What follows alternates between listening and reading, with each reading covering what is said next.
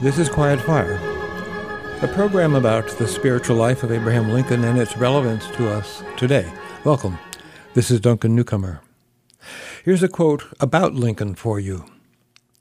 The feminine side of Lincoln's leadership included his openness to diverse points of view and his empathy for ordinary people whom he encountered. This quotation is from a public policy book entitled Science and Business Leadership. This is not where you'd expect to find references to Lincoln, especially citing his feminine side and his relevance to foreign policy issues of defense, diplomacy, and development. But there it is in a footnoted statement in an article entitled Leveraging Public-Private Partnerships in a World with Many Non-State Players, unquote. We know that Lincoln was smart, but was he smart enough to qualify for policy analysis of non-governmental economic development in the early 21st century? No. It's more than just his head smarts that got him on these pages.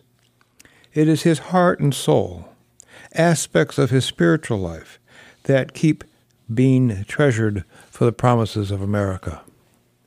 Most of us have not thought that Lincoln had a feminine side or what that means, nor that he might have much to do with his spiritual life, nor that his feminine spiritual side would have anything to do with governmental strategies for State Department programs on defense and diplomacy.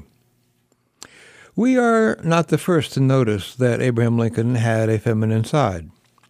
The men who photographed Lincoln the most, Matthew Brady and Alexander Gardner, were of a mind not to photograph Lincoln from the left side.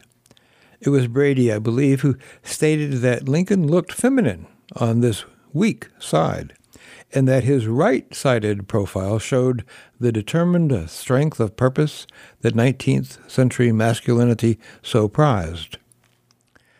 Only in what was long thought to be the last photograph of Lincoln was his left side featured, where we see all the gentle sweetness that was the residue of his overwrought agonies and labors. In what may be Alexander Gardner's last photograph of the living Lincoln, there is reconciliation in his face. There was reconciliation in his heart and in his soul. It longed for national reconciliation. Now, this writer on international diplomacy and development writes that Lincoln goes beyond what is called, quote, bargain leveraging, beyond transactional deal-making, to something called resource leveraging, cultivating, nurturing, developing the resources that are there. More like a mother with a child, less like a businessman. Lincoln's ethics go beyond promoting rights and restraint. His becomes an ethic of care, to bind up the nation's wounds. But it isn't just nurture and care, he writes, it is a feminine openness to ordinary people. Lincoln used to drive his staff crazy by spending many of his long days meeting with ordinary people who came to him in the White House, the Executive Mansion, for help. Jesus also drove his disciples crazy by immersing himself in the crowds who came for words of truth and healing. Lincoln called these mash pits of need his public opinion baths. Not only was he helping them, they were helping him by telling him what the people needed and what they were thinking and feeling. The poet David White has also written on economic policy and Lincoln as an advisor to Fortune 500 companies, as well as being the annum cara, the soulmate of so many lovers of his poetry. This is what David White says. In Lincoln, Walt Whitman intuited someone who was neither claimed by the chaos of the wave nor chained by the stability of dry land. Someone living at the cliff edge of the whole nation.